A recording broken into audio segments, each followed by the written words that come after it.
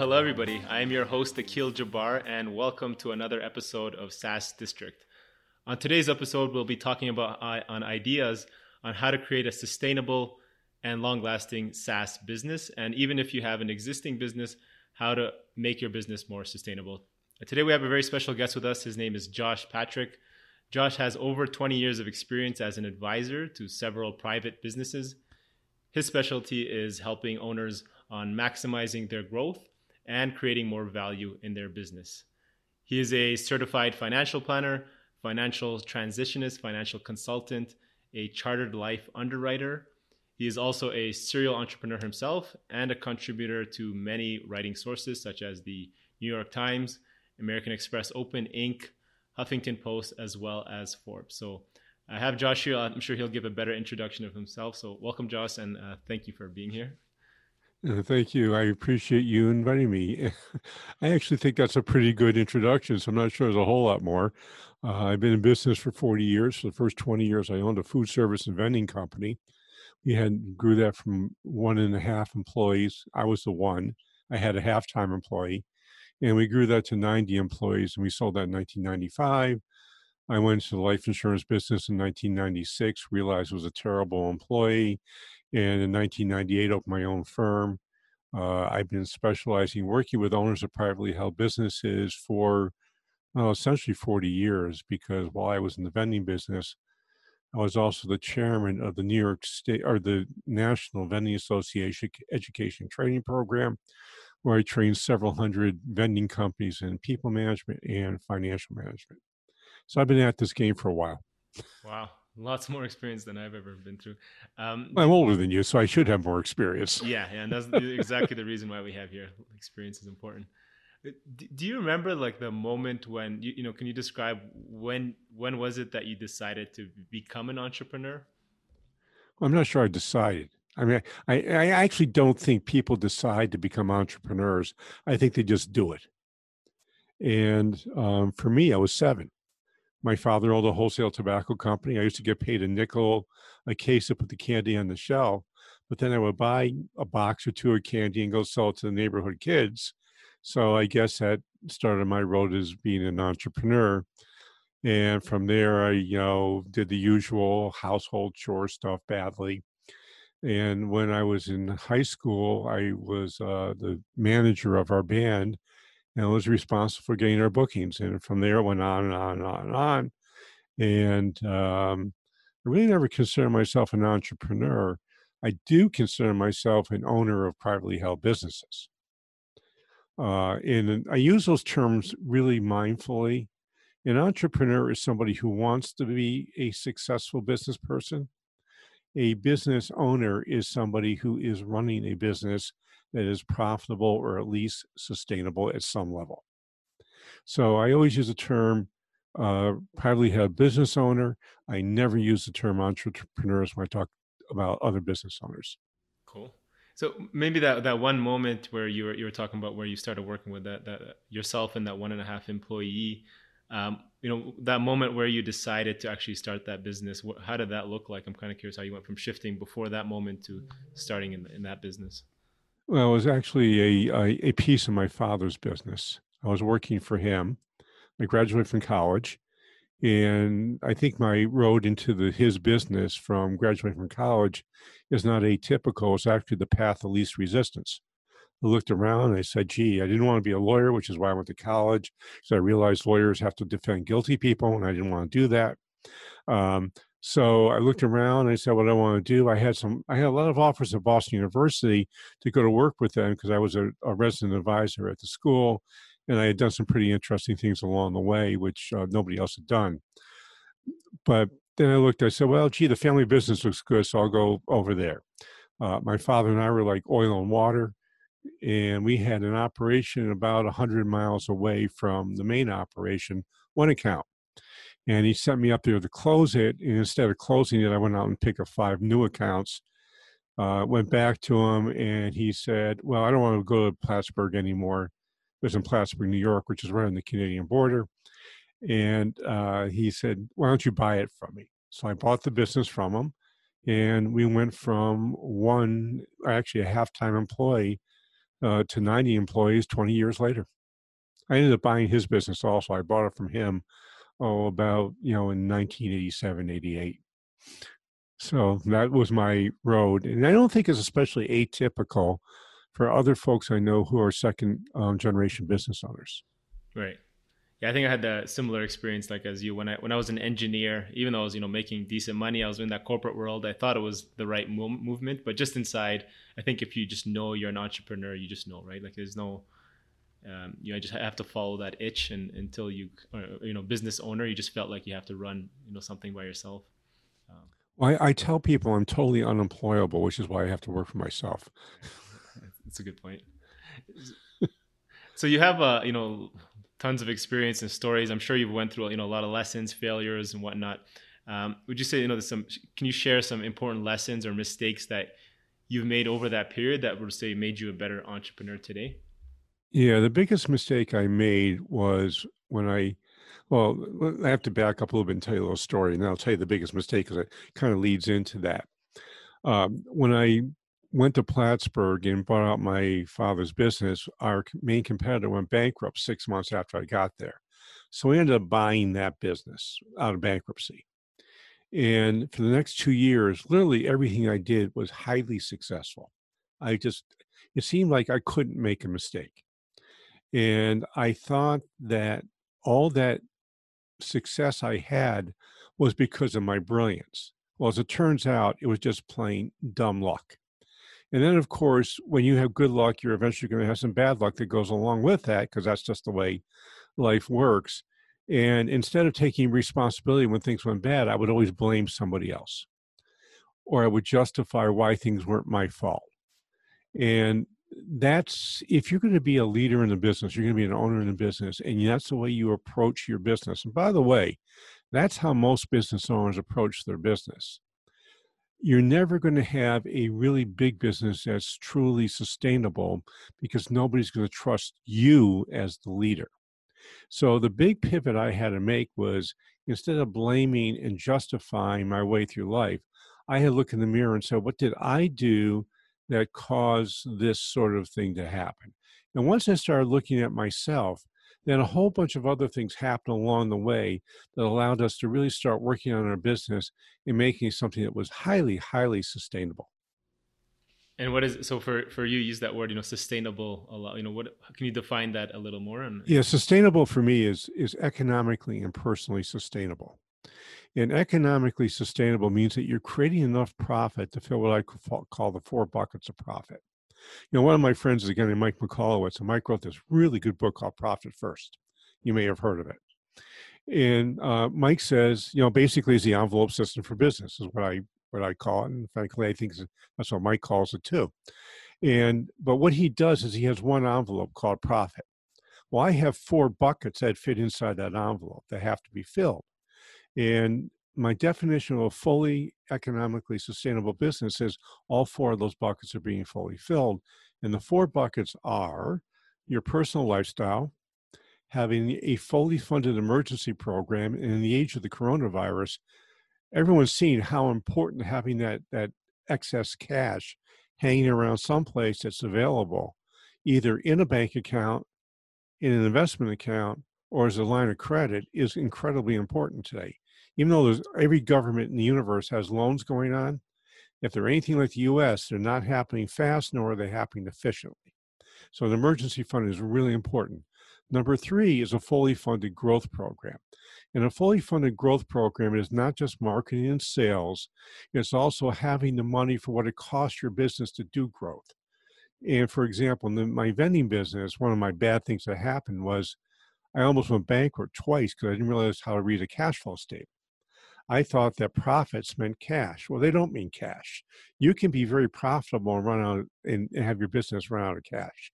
That actually happened to me. It didn't happen once because I was a slow learner. It happened twice. Um, so A fully funded growth program means, do you have the money for receivables that are going to be increased? Do you have the money for payables that are going to be increased? If you're in the manufacturing business or distribution business, do you have the money to buy the capital assets that are going to allow your business to grow? So that's a fully funded growth program. Excuse me. Then number 4 is a fully funded retirement program that will allow you to help yourself reach financial freedom from your business, because someday you might want to stop running your business. You might want to stop working. And if you think your business is going to provide you all the money you need for retirement, you're sorely mistaken. In fact, we have a tool which we call the 4 boxes of financial independence. I made it into a quiz. And to do that quiz, it takes about 7 or 8 minutes to do so, but it's going to tell you whether you're on the road to financial independence or not. So what we find is often retirement plans and the rent that you get from your building that you own and should be buying if you run a business will provide you with more cash flow than the sale of your business does when you decide to leave, which is why people aren't selling the business. They know they can't afford to retire, so they have to stay there and keep running it, even though they don't want to. So a fully economically sustainable business creates enough excess cash to fill those 4 buckets. So just one question to add to that. So what you're saying is, look at the real estate as your source of retirement, I guess, as when you're exiting, to help you kind of. Yeah, I might decide that I want to stop working, and I don't want to do my business at all anymore. But being a landlord is not such a tough thing. If I sell my business, I can probably get a 5 or a 10-year lease from the person who's buying my business to operate it, to operate out of that building. And if I bought the building 15 years before I retired, which you should have done, you probably don't have a mortgage. So all the cash you get for that gets to go in your pocket. So let's say I have a building that's worth $1 million just for fun. And let's say I get an 8% cap rate, which means I'm getting $80,000 a year in rent, and it's a triple net, which means that the rentor is paying all the, the taxes and all that kind of stuff. So I have $80,000 a year coming in. Now, for me to match $80,000 a year coming in, I need to have $2 million in investable assets, because from a financial planning point of view, I'm going to tell you, you can spend 4% of your assets and plan for inflation, not run out of money. So that means I have to have $2 million. Now, to have $2 million investable on the sale of my business, I need to have sold my business for somewhere around $3.8 million. And the reason I need to do that is because I'm going to sell my business, and I don't just get to keep all that cash when I sell my business. I have selling costs. I've got the broker costs. I've got my lawyer's costs. I've got my accountant's costs. And I have the tax costs, which are usually somewhere around 40 or 50% of the total sale cost. So if I sell my business for $4 million, I'm going to be left with somewhere around $2 million when I'm done. So there aren't many businesses that sell for $4 million, by the way. That means your business is making somewhere around $600,000-$700,000 a year. And in fact, there aren't many businesses that even do $600,000 or $700,000 a year in sales. So if you're counting on your business to be your retirement plan, and you think it's going to do any more than 20 or 30% of your plan, you're solely kidding yourself. You're not ever going to leave. It's where I coined this term probably 30 years ago, which I call Perma-5. And Perma-5 is when someone tells me something is always 5 years away. And I would often ask business owners in workshops that I just said, when are you going to get out of your business?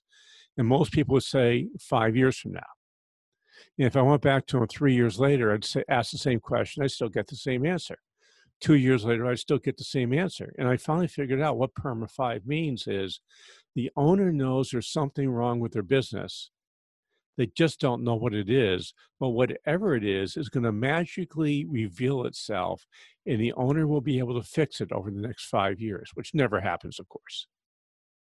So I came up with this term I call Perma-5, and most business owners live in Perma-5, especially if they're over 50. Yeah, makes sense. So we're gonna add that link you were talking about, that exercise for our audience to look at. We'll add that into the show notes.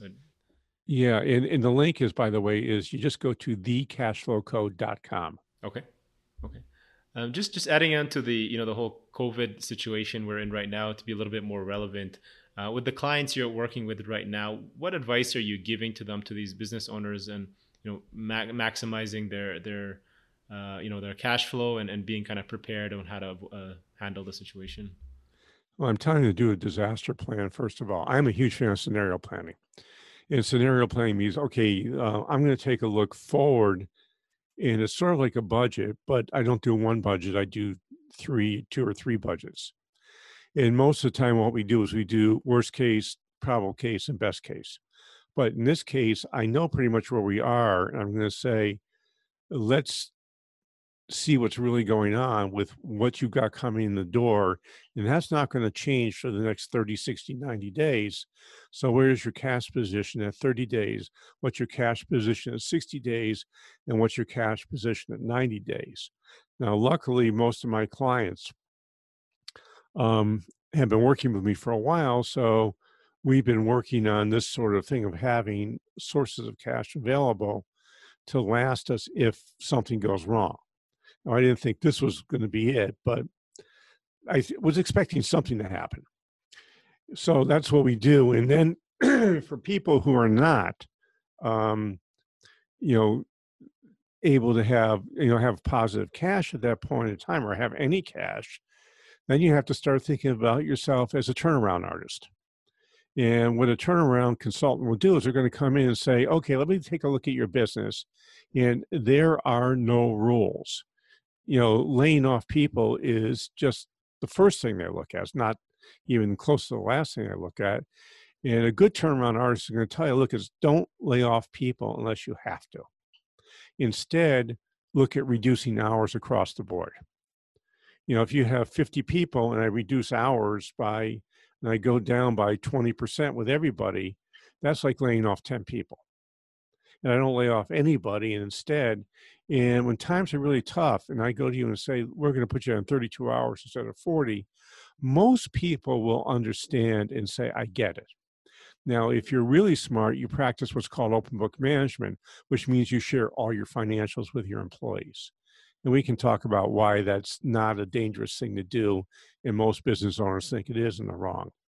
So that's the first thing you do. The second thing you do is you start looking at what you owe people. And if you absolutely are running out of cash and you have no cash, then you need to call up your biggest suppliers and you say, here's what we need to do. I can't pay you. Now, if you force me to do so, I have to go into bankruptcy. I would rather not do that. I would rather take what I owe you and term it out over the next 3 years and pay you in 36 months and pay you 5 or 6% interest. That can often help make it last for a period of time. And you do that with everyone. You might go to your landlord and say, I can't pay you for the next 3 months. And on top of that, you're going to have to reduce your rent by 30% if you want to keep me. Now, landlords are going to say, what are my options? Because they may not like it. And you don't want to be doing this. And by the way, when you do this, you have to share your cash flow forecasts with your creditors, so they believe what you're actually saying is true. And if I go to you and say, I have no cash, I'm not going to have any cash in 60 days, and we need to be taking action now so you don't lose me as a customer, and I show you all my supporting documentation behind it, you're likely to take me seriously. If I just tell you, you're going to wonder, is this guy using his excuse as a way to beat me up? So you need to realize, you got to put yourself in the shoes of the people you're asking to give you a favor. Now, I did this back in 1978, in 1979, 1980. And in that days, you weren't even born then, probably.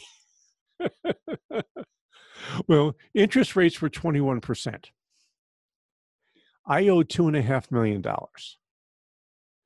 So we were in really dire straits. And that's exactly what I did. I went to my 3 biggest suppliers and I said, here's the deal. We can do this. or you can force me into bankruptcy. And if we do this, you'll likely get all your money back. You keep me as a customer, or you'll get pennies in the dollar. What would you like to have? And guess what they chose? Take what they can get. Right. Yeah. And it wasn't because I was proud of it, No. but it was, what we had to do to survive. It's the reality of the situation, right? You have to adapt. Yeah, we had to do that to survive. Exactly. So one thing I'm kind of curious to kind of touch base to another point is you said, what do you see as the biggest mistakes that keep entrepreneurs, or business owners from achieving, quote unquote success or financial freedom with their business, which is ultimately, I think, a lot of the goal here of a lot of businesses getting it. Yeah, they don't create what I call sale-ready business, which doesn't mean they're going to sell their business. It just means that it could be sold and somebody would actually want to buy it and pay you a reasonable price with reasonable terms. And by the way, reasonable terms mean I'm not going to be in the bank for the buyer. They're going to pay me mostly cash. And when I say mostly cash, I mean 90, 95%. So that's a sale-ready company. Now, the most important thing that you can do to create a sale-ready company is the owner makes themselves operationally irrelevant in the day-to-day operations of business. And the number one skill it takes to do that is to become an expert at delegating. And most business owners never even become marginally good at delegating. They stay terrible at it, which is why their businesses never grow past 15 to 20 people. That's exactly it. Yeah. So if you want to learn how to, my first book really talks about that. It's a, fictional business family. And in the book, we talk about what it takes to create this, economically and personally sustainable business.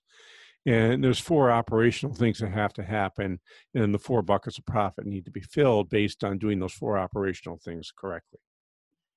And number 2 on the list is to become operationally irrelevant, but it's the most important thing that the business owner has to do. Right.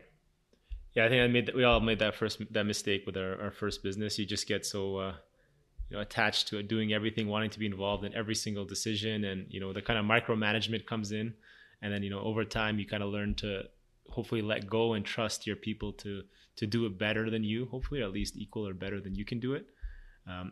How do you kind of overcome that? What did you use, or what tools do you give to your people to overcome that letting go?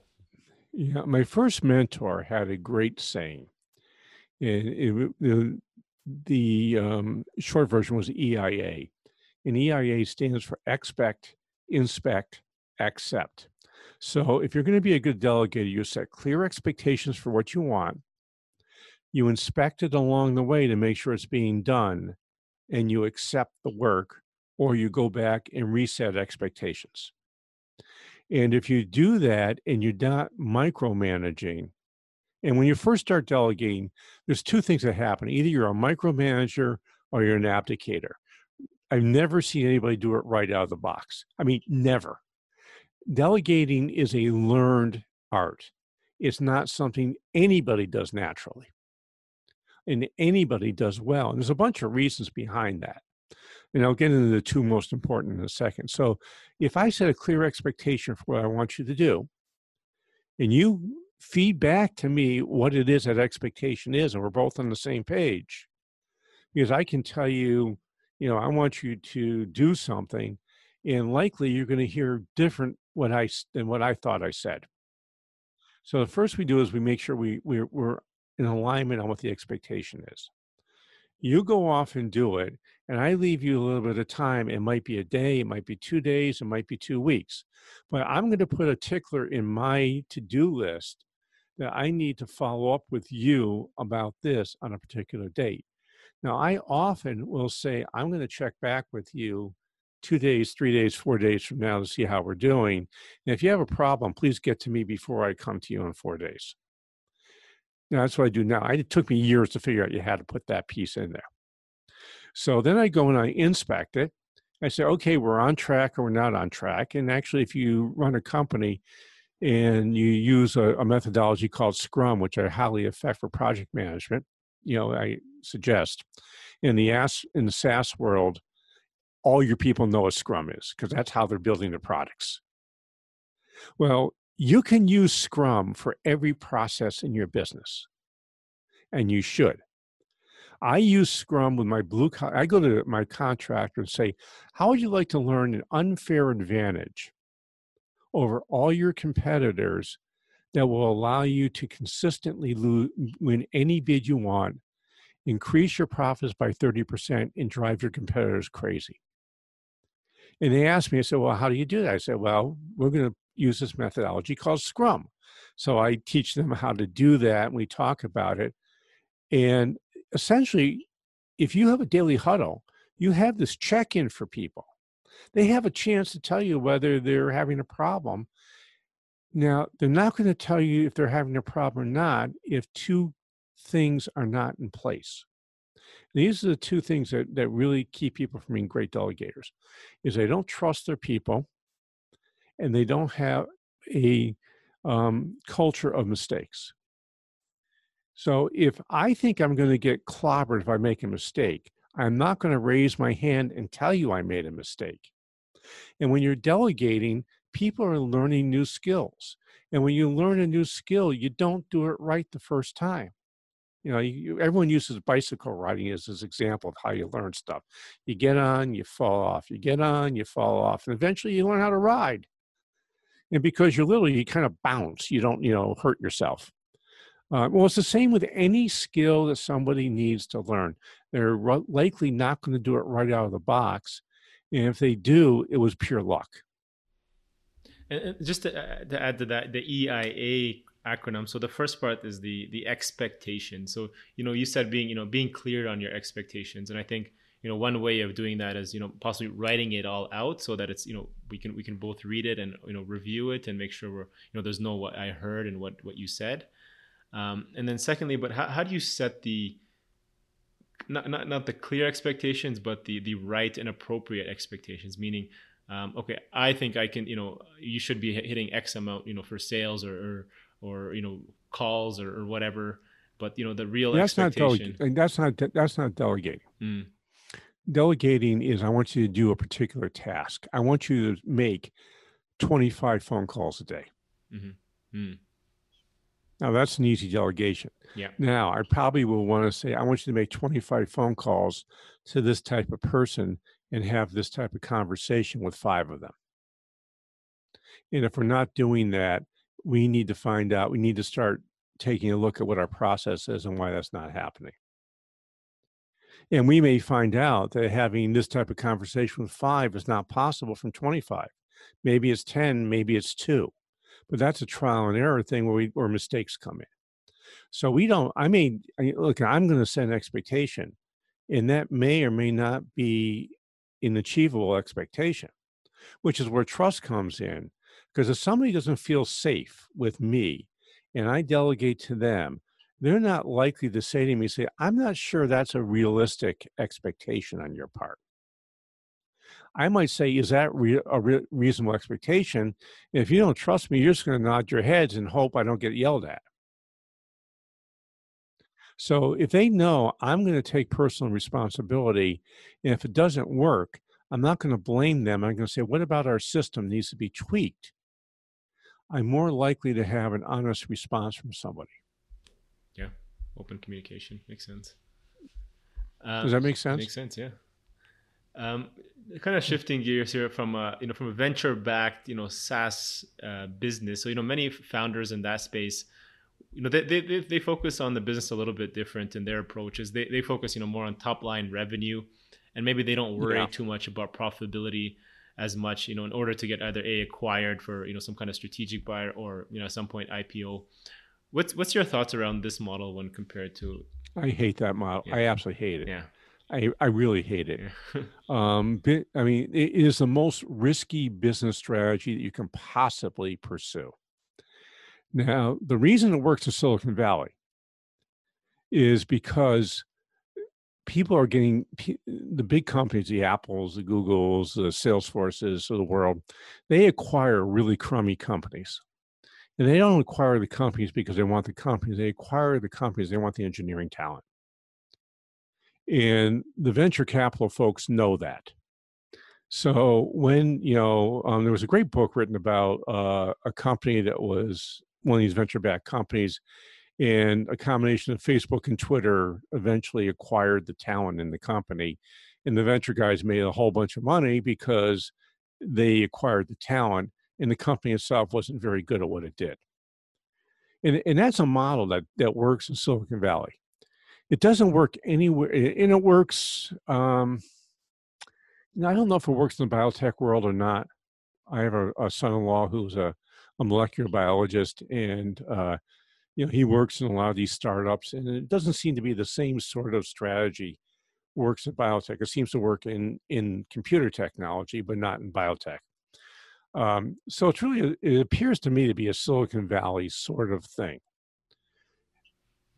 Yeah. And it's incredibly dangerous. It is, yeah. Now, if you don't mind, doing startup to startup to startup to startup, and if you're a good engineer, you don't ever worry about where your next job is. But if you're a guy banging nails and you're building a contractor and you're starting your company, and you're only, and by the way, I got into this big fight with my father about this when I had my vending company, is we were growing our top line like crazy, but our bottom line was suffering. And he kept saying to me, your top line doesn't matter. The only thing that matters is how much money is in your pocket at the end of the year. And I used to argue with him for about 3 or 4 years. I argued with him, and then the Grim Reaper hit me. And as it turns out, he was right and I was wrong. So what I learned from that is cash is king. You don't have cash unless you have profits. So if you're not focusing on profits, you're wasting your time. And by the way, there's 28 million businesses in the United States, and you're talking about a few hundred that are venture backed who use that strategy. I love SaaS businesses, and I think the best SaaS businesses are the ones that do vertical markets. They print money. They have no venture backing. They want no venture backing. I guess the poster child for that is ClickFunnels, Russell Brunson's company. Russell has no outside funding as far as I know. And as far as I can tell, that guy is absolutely printing money. Now, he's brilliant, but I don't think he's any more brilliant than anybody else in Silicon Valley.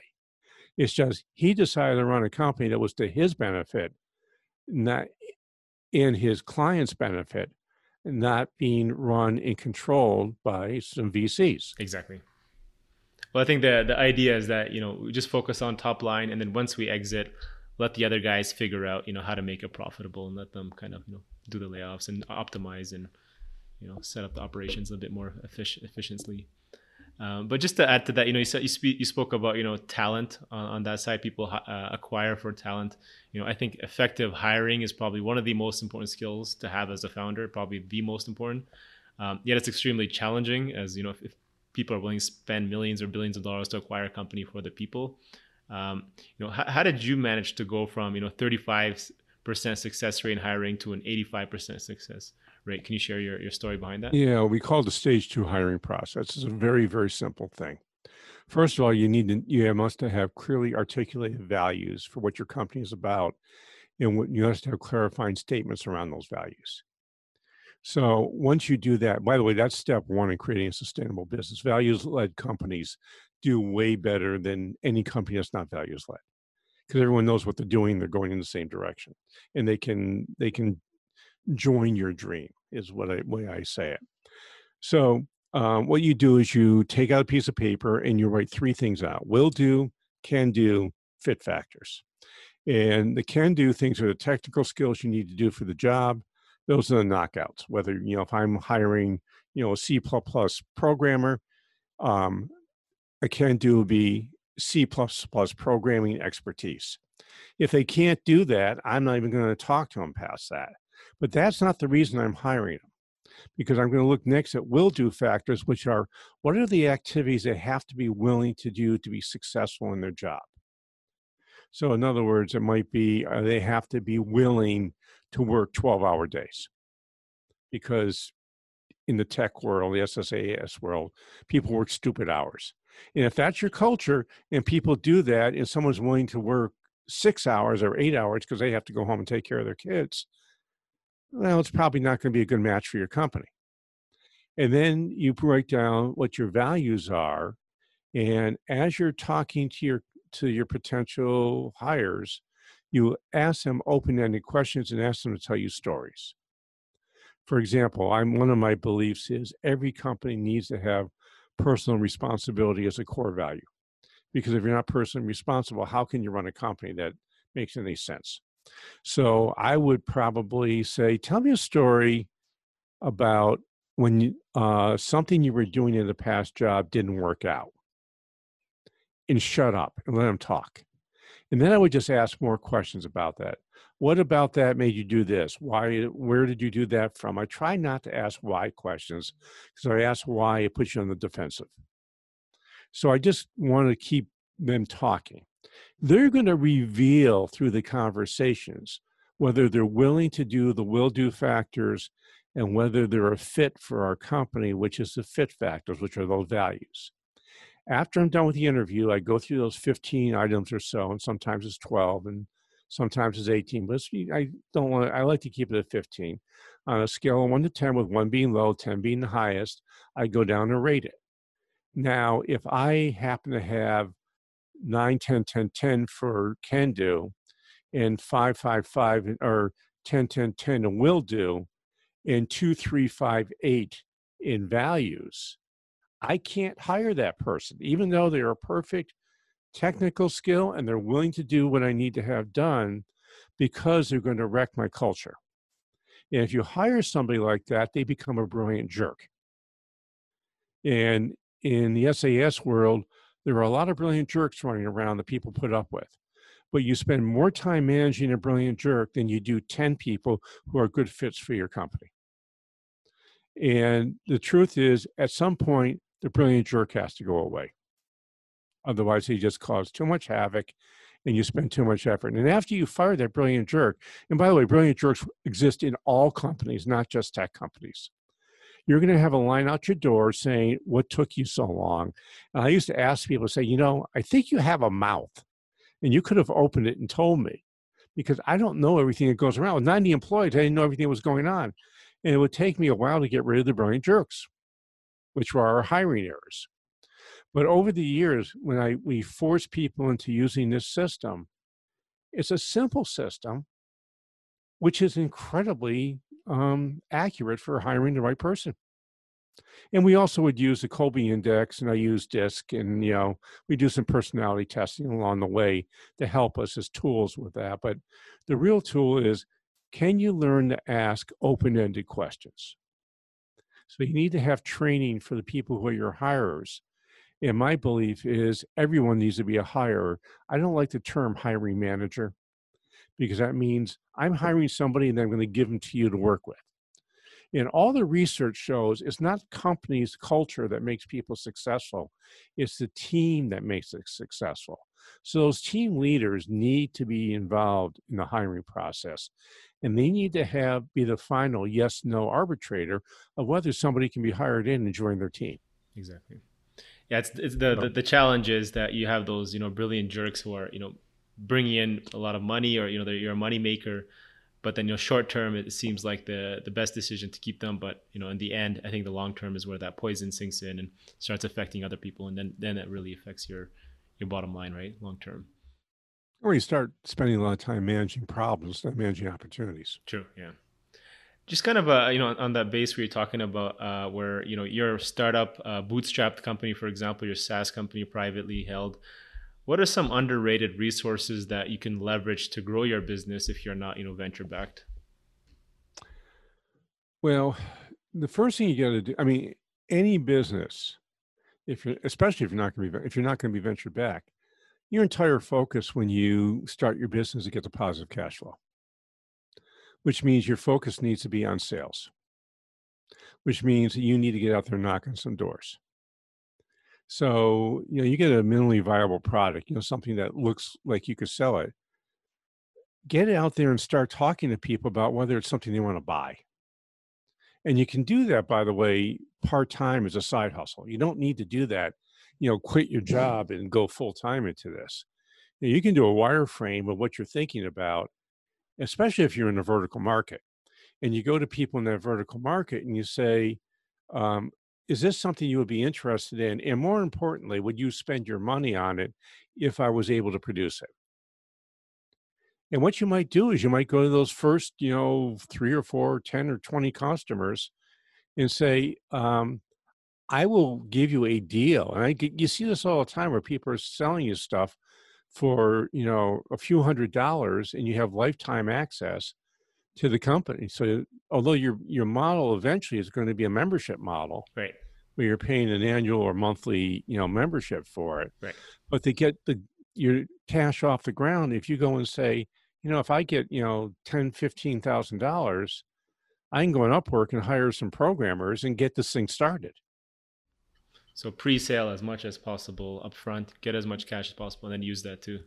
Yeah. Yeah. I mean, there's Love it. friends and family. Exactly. There's credit cards. Mhm.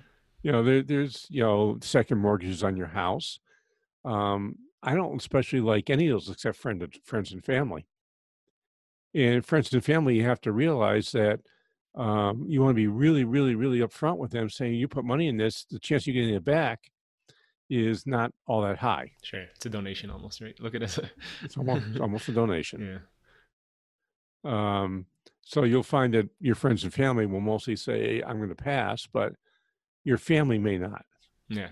Yeah. Good point. So final question from my side, Josh. I have a lot of people in my network or people I know. They're looking to start a new venture, whether it's software or full on retail business. But what they get stuck on is finding the right idea. They always get stuck on that. I don't feel it's the right idea.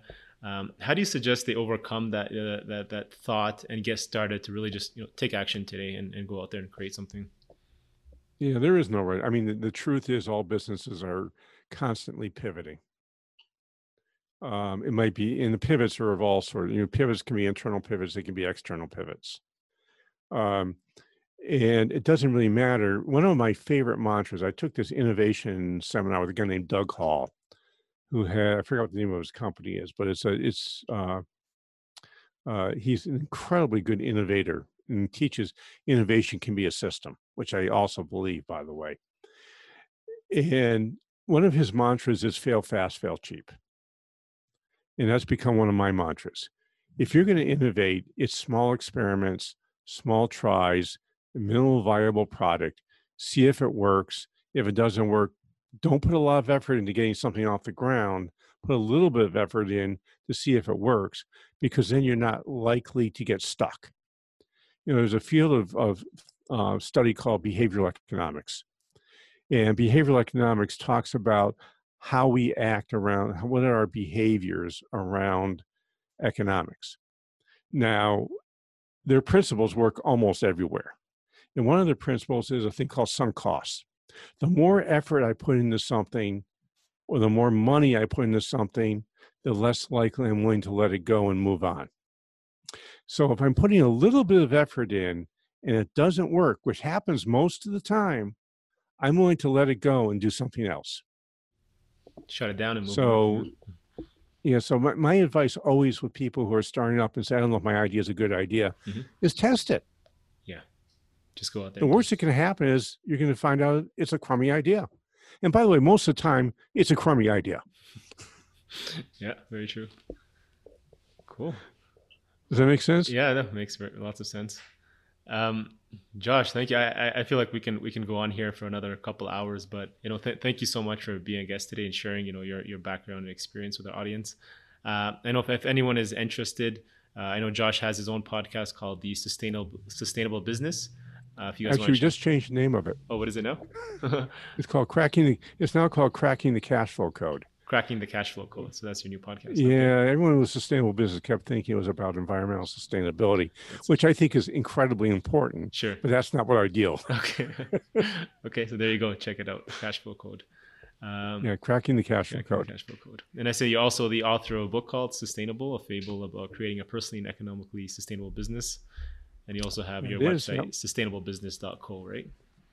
Yep, sustainablebusiness.co. Okay. And my personal email address is jpatrick@stage2planning.com. That's the number 2. Okay. And there's also contact me forms on our websites. Just fill it out. And I am sort of email attached at the hip. Unless I'm doing something like this, I mostly return them within an hour. Awesome. Yeah, I noticed that when we messaged. Cool. Thank you so much. Is there anything else you wanted to add for our audience before we wrap it up? I can't think of anything. I think just the main thing is, especially today, is as you're building your business, think about having it for 40 years. Don't think about it for 5 or 10 years. Because the truth is, this is one of my new projects. I'm calling it the 100-year project. Somebody your age, you're going to live to 100, most likely. That's a long life. If you're going to be a privately held business, you can't be doing the day-to-day stuff for 40, 50 years that you're going to get burned out. So find a way to keep yourself from getting burned out and enjoy your business more. Awesome.